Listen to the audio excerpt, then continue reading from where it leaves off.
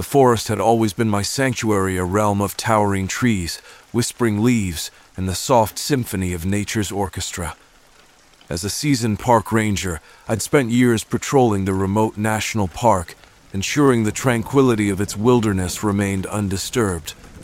Little did I know, my familiar haven concealed secrets darker than the shadows that danced between the ancient trunks. It started innocently enough. Strange occurrences disrupted the usual calm of the woods. The rustling leaves transformed into ominous whispers, the singing birds into harbingers of doom.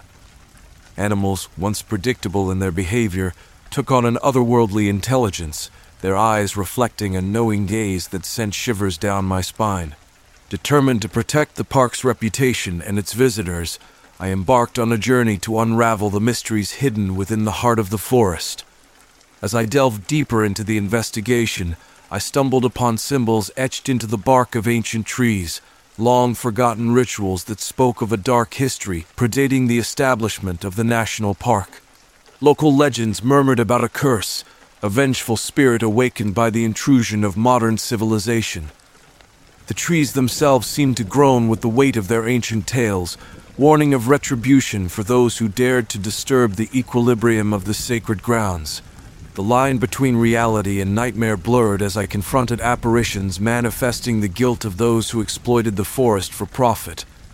Shadows took on ghastly forms, morphing into grotesque figures that vanished with every blink.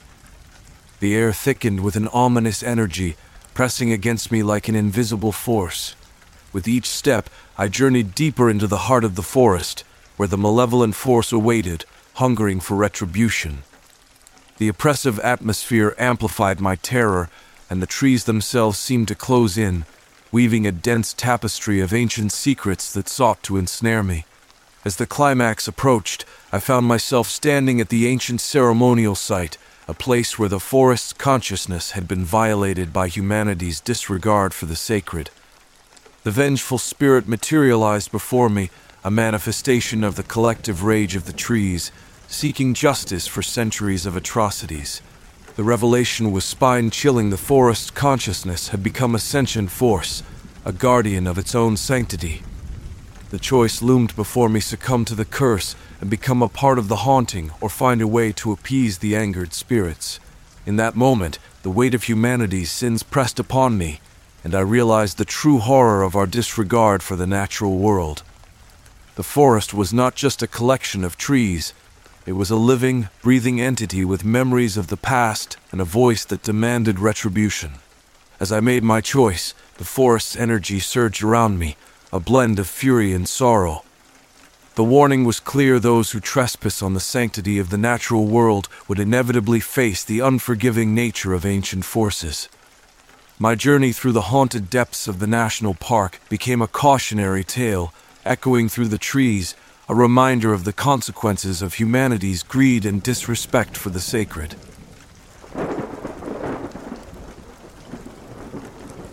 It was just a weekend camping trip with my buddy Mark. We were both avid fishermen, so we had set up camp near the river. Mark had caught a nice salmon earlier in the day, and we were planning on cooking it over the fire later that night. As the sun went down, we started to settle in for the night. Mark had fallen asleep pretty quickly, but I was still wide awake, listening to the sounds of the forest. That's when I heard something that made my heart skip a beat. It was a slow tapping sound, like rocks being knocked together. I sat up and listened, trying to figure out what it could be. It continued for a few minutes, and then suddenly stopped. I shrugged it off, thinking it was just some small animal scavenging for food. But then it happened again, about 15 minutes later. This time it was different, though. The tapping was faster, and it came from a different direction. I couldn't shake the feeling that something was out there, watching us. I eventually fell asleep, but was awoken a few hours later by a strange noise. It was like a low growl mixed with heavy breathing. I sat up, my heart pounding in my chest, and looked out the window of the camper. That's when I saw it. Standing there in the light of the lantern was a Bigfoot. Its back was to me, and all I could see was its dark, oily, shiny fur. I couldn't believe my eyes. I had heard stories of Bigfoot sightings, but never thought I would see one for myself. I woke Mark up, but by the time he had gotten out of the camper, the creature was gone. We spent the rest of the night listening to the sounds of the forest, but didn't hear or see anything else.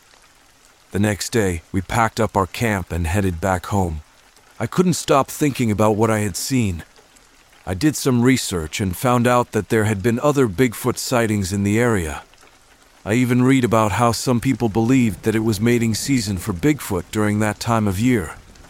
I don't know what I saw that night, but I know that it wasn't just my imagination. It's hard to deny the existence of Bigfoot when you've seen one with your own eyes.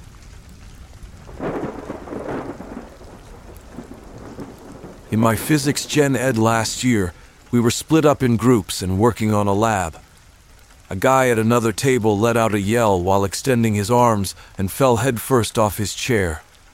The very second in between his yell and hitting the floor, a beeping started going off in the room, followed by the words, "An emergency is happening in your building. Please evacuate at the nearest exit," and accompanied by flashing lights.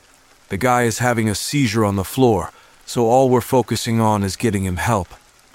A campus police officer comes in and tells us the rest of the science buildings have already evacuated for the fire alarm. Most of us leave to give some space to the people helping the guy. While outside, we're talking amongst ourselves, absolutely baffled by the coinciding events we just witnessed. Did the flashing of the alarm trigger epilepsy? No, because he was already on the floor by the time the lights kicked in. Was there some kind of sensor on him that alerted when his body was experiencing an emergency? No, because it was his first seizure. Just reading it might sound lame, but witnessing it and working out what was happening in real time was just eerie.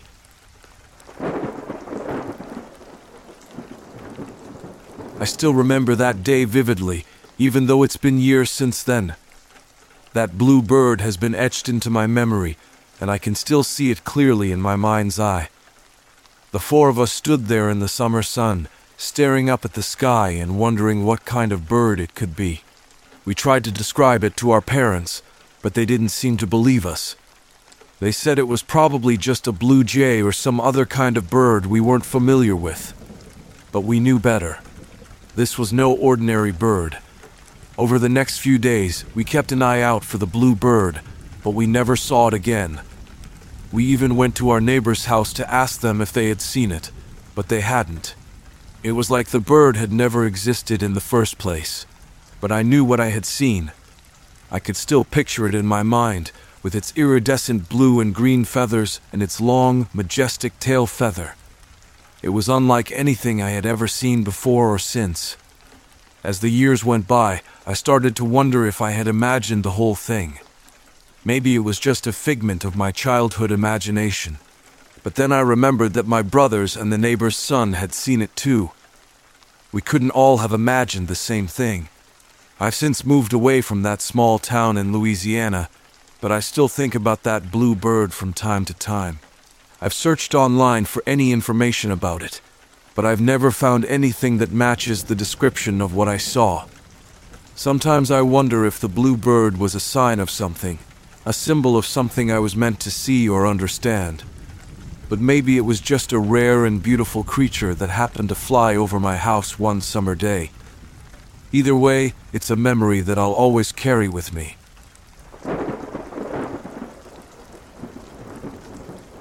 I was on a camping trip with a few family members in Wisconsin. My cousin and I had our bikes with us and were roaming the woods as kids do in the late 90s with no other means of entertainment. It was getting late and near dark, so we decided to head back. What we stumbled upon was a giant at least to kid me fire in the middle of a huge clearing in the woods and a ton of people hanging around. We were young and dumb and wanted to take a closer look. I don't remember what we saw exactly, but we did get chased out of there by some people. Never pedaled so fast in my life. I just Googled it and the campground no longer exists.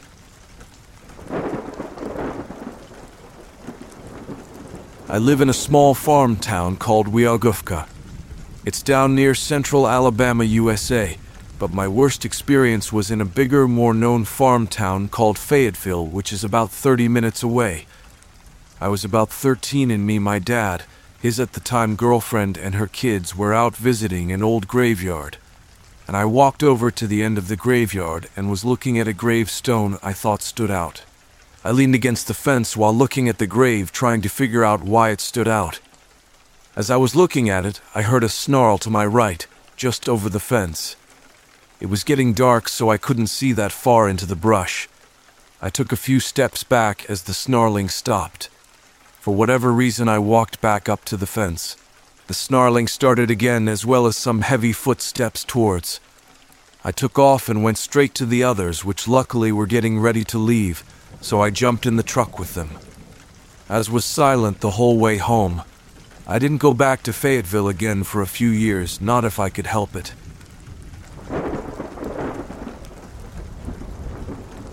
My grandfather always had a knack for telling stories that made the hairs on the back of my neck stand up. One particular tale he shared with me has always stuck in my mind. It took place many years ago when he was a young man in India, driving his truck between rural villages late at night. The sky was pitch black, and the only source of light came from the truck's headlights as they cut through the darkness. There was nobody around, and the only sound was the rumbling of the truck's engine. As he continued his journey, he reached a particularly wobbly stretch of road, forcing him to slow down. As he inched his way forward, something caught his eye. A small shadow darted across the headlights, running at a seemingly inhuman speed. Upon closer inspection, he realized that it was a baby, or at least it appeared to be. Shocked and confused, he decided to stop the truck and investigate. My grandfather got out of his truck and began to chase after the baby, desperate to find out what was going on. He called out, his voice echoing through the darkness, but there was no response. The baby had seemingly vanished into the surrounding forest. He searched for what felt like hours, but ultimately, he could not find any trace of the child. Defeated and bewildered, he returned to his truck and continued his journey, unable to shake the eerie encounter from his thoughts. Over the years, my grandfather has recounted this story many times, and each time it sends shivers down my spine. Was it truly a baby that he saw that night, or was it something else entirely? We may never know the truth, but the mystery of that haunting experience will continue to linger in our imaginations.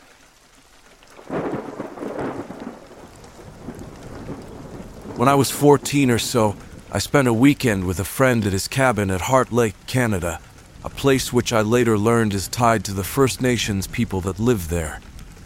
On the second night, we decided to stay in a small fishing shack a few hundred feet away from the actual lake house, which was little more than a shed with 2 bunk beds on opposite sides. I slept on the top bunk on one side, he on the bottom bunk on the other. I remember very vividly waking up because of the warmth. It was late autumn, and we'd had to bundle up to keep from freezing, but now, at about 3 a.m., the cabin was very comfortable, and the light was casting shadows on the wall beside me. In my tired, half-awake state, I could see the shadows were reflections of animals outside. There were a few squirrels, a couple birds pecking at the ground, and mostly rabbits. About 2 or 3 bunny shadows were always reflected on the wall just a foot from my gaze, shadows casually nibbling at the ground and seeming extremely unconcerned in general. It was serene. To this day, I remember how peaceful it was, how unrushed I felt to rouse myself fully awake. I don't remember if I actually heard birds chirping, or if I only imagined it because they were so lifelike. As I began to wake up further and further, however, it dawned on me the cabin didn't have a light inside of it, nor was there a window. I pulled myself up slowly, confused but too peaceful to be truly startled, and realized I couldn't determine the source of the light. I woke up my friend, who was immediately scared by the fact that we could see each other clearly despite no visible source of illumination, and I called him to take a look at the still moving shadows on the wall next to me. He did, screamed, and fled from the cabin immediately and started running back towards the lake house. I stayed behind to watch the figures a little while longer, partially because I was surprised that they hadn't also panicked and fled at his noise, and partially because I felt like when I left, the zen-like feeling of tranquility would go as well. Eventually, I did follow him back up to the lake house, where his religious father gave us a furious lecture about making up stories. I spoke to that same friend in passing a decade later, and he told me he still remembered the night vividly. He cited the experience as the main reason he turned to Wiccanism later in life.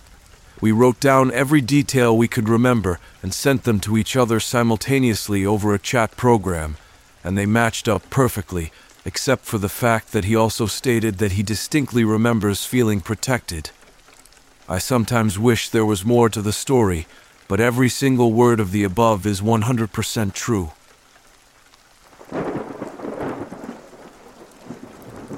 My aunt in Mexico is a bruja, which she is someone that is wealthy but acts dirt poor and no one messes with her. One year I decided to go down to my grandmother's hometown and learn more about where I'm from. My aunt was one of the many people that came to greet me. I gave everyone kisses and hugs and introduced myself. When I got to my aunt, she grabbed my hand and instantly I felt drained. I thought nothing of it since I just got off a 3-hour flight. I returned to my uncle's house to rest before going to meet more of my family members. As I was laying down, my head started to throb harder and harder. One of the worst headaches I have ever had. I took some Tylenol, but that didn't seem to help. I still went to visit family even though my head felt like a hammer was hitting it. I never believed in brujeria, I just knew about it. Over the course of my stay, I kept getting sicker and sicker. Some days I couldn't walk, others I'd throw up. I just thought it was because I was in a different country and my body isn't used to it. One of my other uncles came to see me and I told him about it. He told me to come over to his house that afternoon and that he can make my sickness go away. I didn't really believe him because my uncle was a medicine man and I thought what he was talking about was fake. Boy, was I wrong. I went to his house and he made me choose an egg. He then performed this ritual on me where you rub the egg around your body to cleanse it. When he cracked open the egg, it was completely black. He said that someone put a hex out on me. He knew instantly who it was.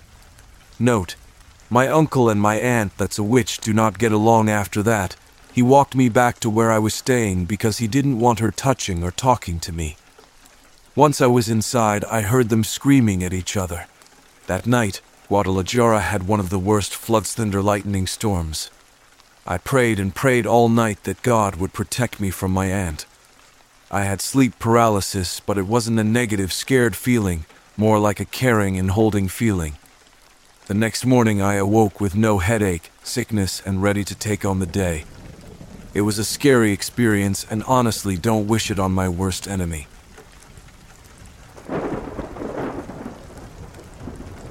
I had just begun my shift at the police station when a young woman walked in, looking scared and frantic. She said someone had been stalking her in her new apartment and she needed our help. At first, we thought it was a simple case, but as she told her story, it became clear that there was something more sinister going on. The woman, who we'll call Emily, had moved into her apartment just 2 weeks prior. She had found the place online, and despite the unusually low rent for the area, the pictures looked great. The broker seemed legitimate, so she decided to visit the building. It was after this phone call with the broker that she started receiving late-night blank calls, which only escalated her fear. When she visited the building, everything seemed fine, but there was a group of people outside the apartment that made her uneasy. Despite this, she decided to move in a month later. The moving crew commented on the apartment's cold and uneasy atmosphere, but Emily brushed it off as moving day nerves. But strange things started happening almost immediately. She saw shadows moving around her apartment and felt an unnatural darkness lingering in the hallway. She received a mysterious package addressed to her, and when she looked up at her balcony from outside, she felt like someone was watching her. When she went inside her apartment, the door was ajar, but nobody was inside. One night, she ordered food delivery, and a man she didn't recognize came to her door. He wouldn't respond when she asked if he was the delivery person and continued to pound on her door. Eventually, he left, and the actual delivery person arrived. She paid him in cash, even though he claimed that she had already paid online. The strange occurrences continued. Her plants on the balcony were smashed, the lights flickered, and someone constantly knocked on her door. After 2 weeks, Emily came to us for help. We checked the CCTV footage around her apartment building, and while we saw her looking out of her door multiple times, we didn't see any suspicious individuals. The delivery person's account didn't match Emily's story either. We decided to visit her apartment ourselves. As we entered the apartment, we couldn't deny the cold and eerie feeling inside. Emily mentioned that there was an inexplicable draft, but we couldn't find the source. The neighbors told us about a disturbing history of the apartment, with multiple women moving in, only to disappear shortly after. The previous tenant, a woman in her 40s, had disappeared months ago. When we showed the delivery person her photo, he identified her as the woman who had taken the food that night, but she couldn't have been there. An elderly neighbor shared a theory about the apartment sending its residents to a different dimension, but we couldn't take her seriously. All we knew was that something strange was happening in that apartment. We advised Emily to call us if anything else happened, but we didn't hear from her for another 2 weeks. When we went to check on her, the apartment was locked, and Emily was gone. The unnerving mystery of the apartment continued, leaving us with no answers, only more questions, and an unsettling feeling that would haunt us for the rest of our careers. Despite the lack of concrete evidence, we couldn't shake the feeling that something was terribly wrong with that apartment. We decided to dig deeper into its history, searching for any clues that could explain the strange events and the disappearances of its tenants. We interviewed former residents and neighbors, many of whom shared similar eerie stories. We discovered that the building's landlord had changed hands numerous times, and each one seemed eager to sell the property quickly.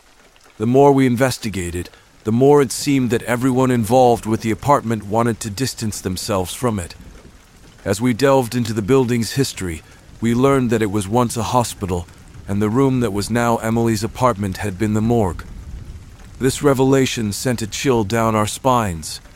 Could this explain the cold and uneasy presence felt in the apartment? Our investigation led us to a local historian who specialized in paranormal events. He suggested that the apartment might be a liminal space, a place where the boundaries between dimensions are thin, allowing for strange occurrences and possibly the disappearances of its residents. As improbable as it seemed, the evidence was mounting. We approached our superiors with our findings, but they were skeptical. They believed that the tenants had simply left without notice, and the strange stories were just coincidences fueled by an overactive imagination. But we couldn't let it go. The disappearances of Emily and the other women weighed heavily on our minds. We decided to set up a stakeout in the apartment, hoping to catch a glimpse of the elusive stalker, or at the very least, find a logical explanation for the strange events. We moved into the apartment, setting up cameras and recording devices throughout the space.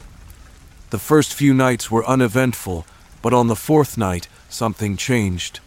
The air in the apartment grew colder, and the darkness seemed to come alive, wrapping itself around us like a suffocating blanket. The walls began to vibrate, and we heard an unearthly scream that shook us to our core.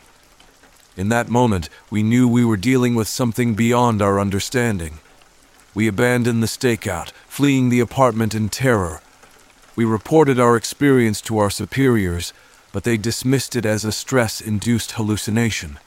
Frustrated and scared, we decided to take matters into our own hands.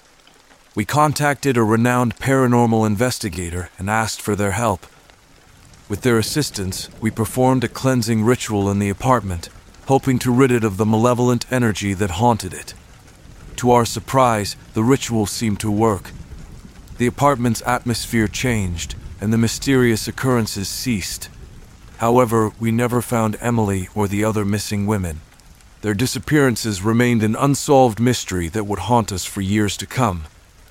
In the end, We couldn't prove that the apartment was a gateway to another dimension or that it was haunted by the spirits of the dead. But we knew that something inexplicable and terrifying had happened there, and we would never forget the chilling experiences we had within those cold, dark walls.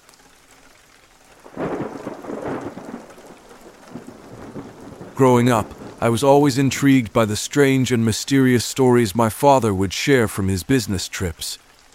He often stayed in run-down inns with shared rooms where he met people from all walks of life. One of his stories still sends a shiver down my spine whenever I recall it. During one of his trips, my father was staying in a ramshackle inn when a couple arrived late in the evening, asking for directions to a nearby town. The innkeeper showed them the way but strongly advised against traveling at night, especially in the fog. Despite the couple's urgency, the innkeeper and his elderly wife insisted that they stay, warning them about the dangers of the road at night. Curious about their concerns, my father asked the couple why they were so nervous. He had walked through foggy nights before and never encountered any trouble. The couple, their faces pale and their voices hushed, shared their fears about a strange creature that had been seen in the area during the cold seasons for several years.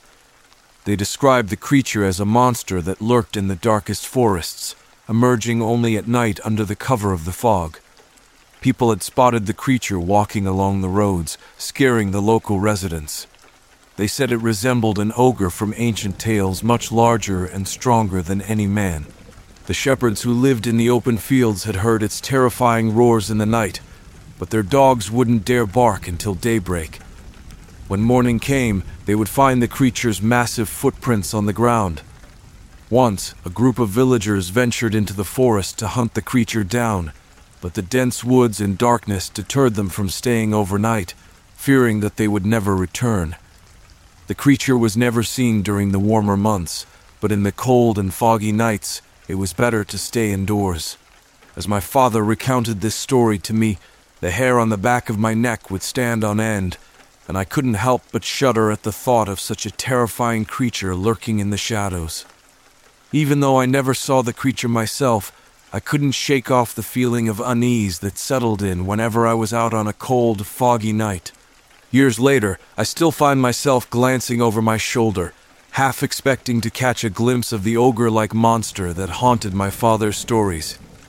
Whether it was real or simply the product of the villagers' vivid imaginations, the legend of the fog creature will forever be etched in my memory, a chilling reminder of the unknown that may lurk just beyond our sight.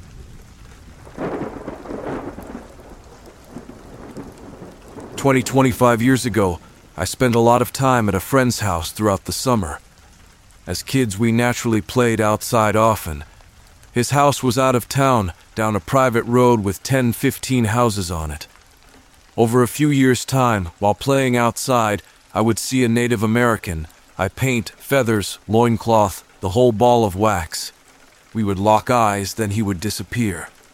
It happened several times, and when I would ask my twin brother or friend if they saw him, nothing, they never did. I let it go and just left it to my imagination. 15 years later, I now work for my father in his small business. I get a call to do an estimate for a neighbor that lived next to my friend's house. Friend had moved away and the house was under new owners. Looked over the house, pretty normal estimate. Started to partake in small talk with the elderly couple, and I explained to her we spent summertime next door as kids growing up. She asks me if I ever have seen the Indian man. My jaw dropped. Was she messing with me? Was someone playing a prank? She went on to explain that there had been a tribe that had lived along these river banks, and that his spirit had stayed behind. I still don't know what to believe, but it was eye-opening.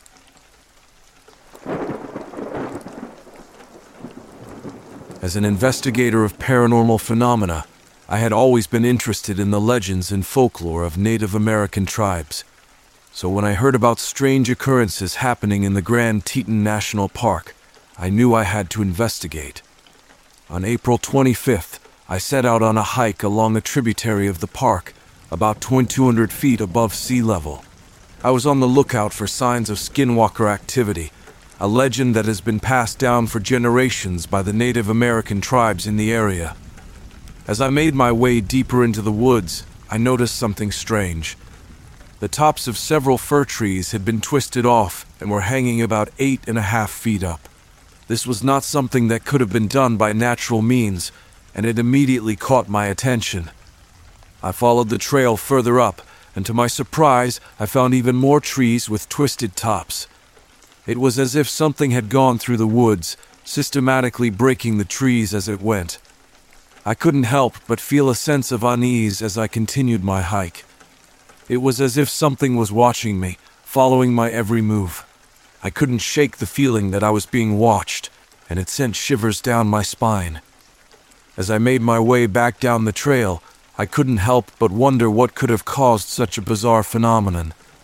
Was it the work of a skinwalker, as I had suspected? Or was it something else entirely, something far more sinister? I couldn't be sure, but one thing was certain: I would need to investigate further. The legends and folklore of the Native American tribes had always intrigued me, and now more than ever, I was determined to uncover the truth behind these strange occurrences. In the 80s, I was with two friends hiking in the Okefenokee Forest in Florida, basically a huge swamp with alligators, banana spiders, raccoons, and miles of black mud and creeks and trees. The biggest spider webs I've ever seen everywhere, with these huge yellow spiders, nearly walked into one. We were all tripping on acid when we found a long black wooden platform built in the middle of nowhere. It had weird symbols painted in white all over it. We stood on it looking around when about 50 raccoons silently walked out of the woods towards us, their little hands digging in the mud for food. They were not afraid of us. It was like that scene in Young Guns when they take mescaline and the Indians let them pass because they were in the spirit world. The raccoons surrounded up and passed by and under the platform. When they were gone, we were like, "Did you see that?" I walked to the end of the platform and looked down. The symbols came together in perspective like an optical illusion to form the head of Baphomet. We decided to leave and go to the beach instead of waiting around to get sacrificed to the goat god.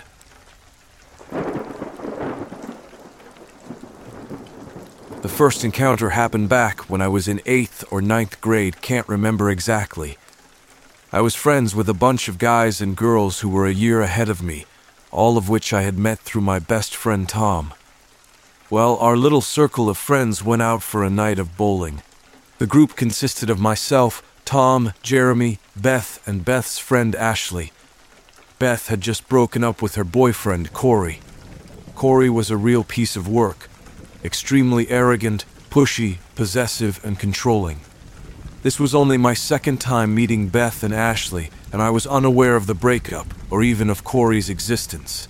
We had our fun bowling and wandered out to the picnic tables surrounding the bowling alley and adjacent go-kart track, by which time it's getting rather late. All of a sudden, Beth and Ashley start getting texts and phone calls from their friends, and Beth becomes visibly shaken. The two of them promptly, and with little explanation, run off to another section of the property. Tom, Jeremy, and I are confused as hell. We get clued in by texts that Corey has gone full-on hardcore stalker mode and basically interrogated a bunch of his and Beth's mutual friends in order to figure out where she was. And he was on his way here now. No sooner than we had figured that out when we see him and his posse or entourage stroll into the picnic area. They spot the three of us chilling at our table, and Corey apparently tells his guys to stay where they are before walking very pointedly towards us. Completely unannounced, he leans over onto our table, putting his face level with and uncomfortably close to ours. "So, where's Beth?" Now, I had never met the guy, but he was already giving me really bad vibes. Both Jeremy and Tom already despised him from previous encounters with the guy. As such, we had all made the unspoken agreement to cover for Beth. "We don't know," Jeremy and Tom replied, just shrugging and trying to brush the question off with their best poker faces. Corey just stares us each down in turn, unblinking, clearly trying to intimidate us. We stare right back. "Oh yeah," he asks. "Well, I know she's here." and that's when he said the words I'll never forget. The same statement that made every stalker alert and warning bell go off in my head simultaneously. She hasn't been answering my calls, but it's okay because now I've got a new truck, so that means when she doesn't answer my calls, I can come find her. His voice was intense. He was completely, 100% serious and stared me dead in the eye as he said it. As soon as he made that little proclamation, the atmosphere at the table went from tense to about one step short of a full-scale brawl. My legs were under the table, so I slowly edged them out to the side and clenched my fists, ready to go to blows with this creeper if I had to. There was a little more small talk with threatening undertones from both sides that I don't remember much of, before Corey finally relented. He went back to regroup with his posse. He stuck around, though, and it started to seem like he might be working up the courage to start something. However, we made it clear that we wouldn't be backing down, and Jeremy started spreading the word, very obviously, that I was armed. I wasn't based on a joking comment I'd made earlier in the night. It seemed to do the trick. Luckily, Beth emerged from hiding and finally talked Corey down. He promptly went from threatening to sort of creepy friendly. Tried to show off his new truck to us and make small talk. Beth and Ashley peeled out of there pretty quick, like understandably afterward. The night proceeded without incident. Fast forward about 4 years. Corey and Beth had more drama as time went by, with him sending threatening and harassing texts, spreading lies to damage her reputation, etc. At one point they actually got back together, Tom, and I made our disapproval abundantly clear to Beth. But that didn't last long before the two broke up again. One day, Tom and I are at Jeremy's house, where he and his girlfriend Tara are in contact with Beth, who's working her shift at a large, local sporting goods store. Tara, after some texts and a phone call, puts her phone down and has this really concerned look. We ask her what's up, and she tells us all that Corey is at Beth's workplace. At first, he just kind of wandered around the aisles, staring at her. But then he actually took one of the hunting knives on stock out of its case and began brandishing, toying with it as he stared at her, roaming around the store as he did so. Tom heard this and immediately began to march downstairs to his truck, with me following right behind him. He was absolutely pissed. Keep in mind that Tom's a pretty big guy, very athletic with a potentially nasty temper. He had done some MMA training in the past. To top it all off, he's an active-duty infantryman and Army Ranger. He was on leave from training when this Cluster F was going down. Now consider the fact that he had an AR-15 with ammunition in his truck. Not a good situation for anyone involved, least of all the stalker. Of course, I was really pumped up too, but at the same time I didn't want to see my friend go off half-cocked and end up in jail or worse. Jeremy and Tara talked us both down, and I was about to call the police when Beth contacted us, saying she was all clear. She had talked to her manager about the situation, and Corey had ended up finally leaving. While the manager walked Beth to her car in the parking lot, the stalker's truck was out there, waiting for her. I talked with Beth extensively after the incident, advising her that I had connections with the police department and all of the local judges, which is true.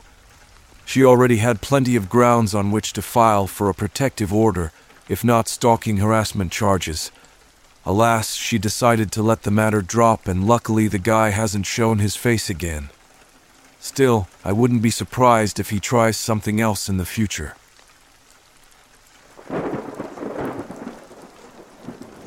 "4 years ago, we bought an old house, and from the get-go it freaked me out. It's a one-time owner, but over 70 years old. A little old lady ran a daycare out of it until she got too old. We bought and fixed it up as our first house. While remodeling, the radio would change station by itself. I would have it on some rock and thought the first couple times it was my dad just changing the station. Then one day, while working in the kitchen where the radio was, it changed twice, both from my station of rock to some straight-up gangster stuff. 2. One night I was doing some work late and called my dad for a question about some electrical stuff. While my cell phone was trying to ring, it turned white noise, and I heard the words in an old lady's voice. "Get out!" I hung up and told my house off. I really laid into it. Once I calmed down and realized I was alone, I left. 3. Cabinets in my house will be open when I walk through to this day. 4. The series of pictures we took before the remodel had snow in only one room. Every picture in that room, not the rest of the house. 5. Woke up one night to go pee, walked out in the hall to the bathroom, and threw my hands up in the air and yelled, "Whoa." As a teacher, this is a natural reaction right before I bump a child in the hall at school, but there was no body in the hall. Just a shadow I saw for a second that seemed to be a young kid in the hall at my house. 6. Woke up one night with my eyes closed and had that feeling like I was being watched. I peeked and saw a little lady figure standing in the room. Closed my eyes real quick, then found the courage to look again and saw that it had moved to my wife's side of the bed. Got up and turned the light on, and it had vanished. 7. Went to the bathroom, closed the door. Was doing some calculus and the door opened. I leaned to close it, and it opened again. I then left it open. If a ghost wants to see and smell that, I will let it. 8.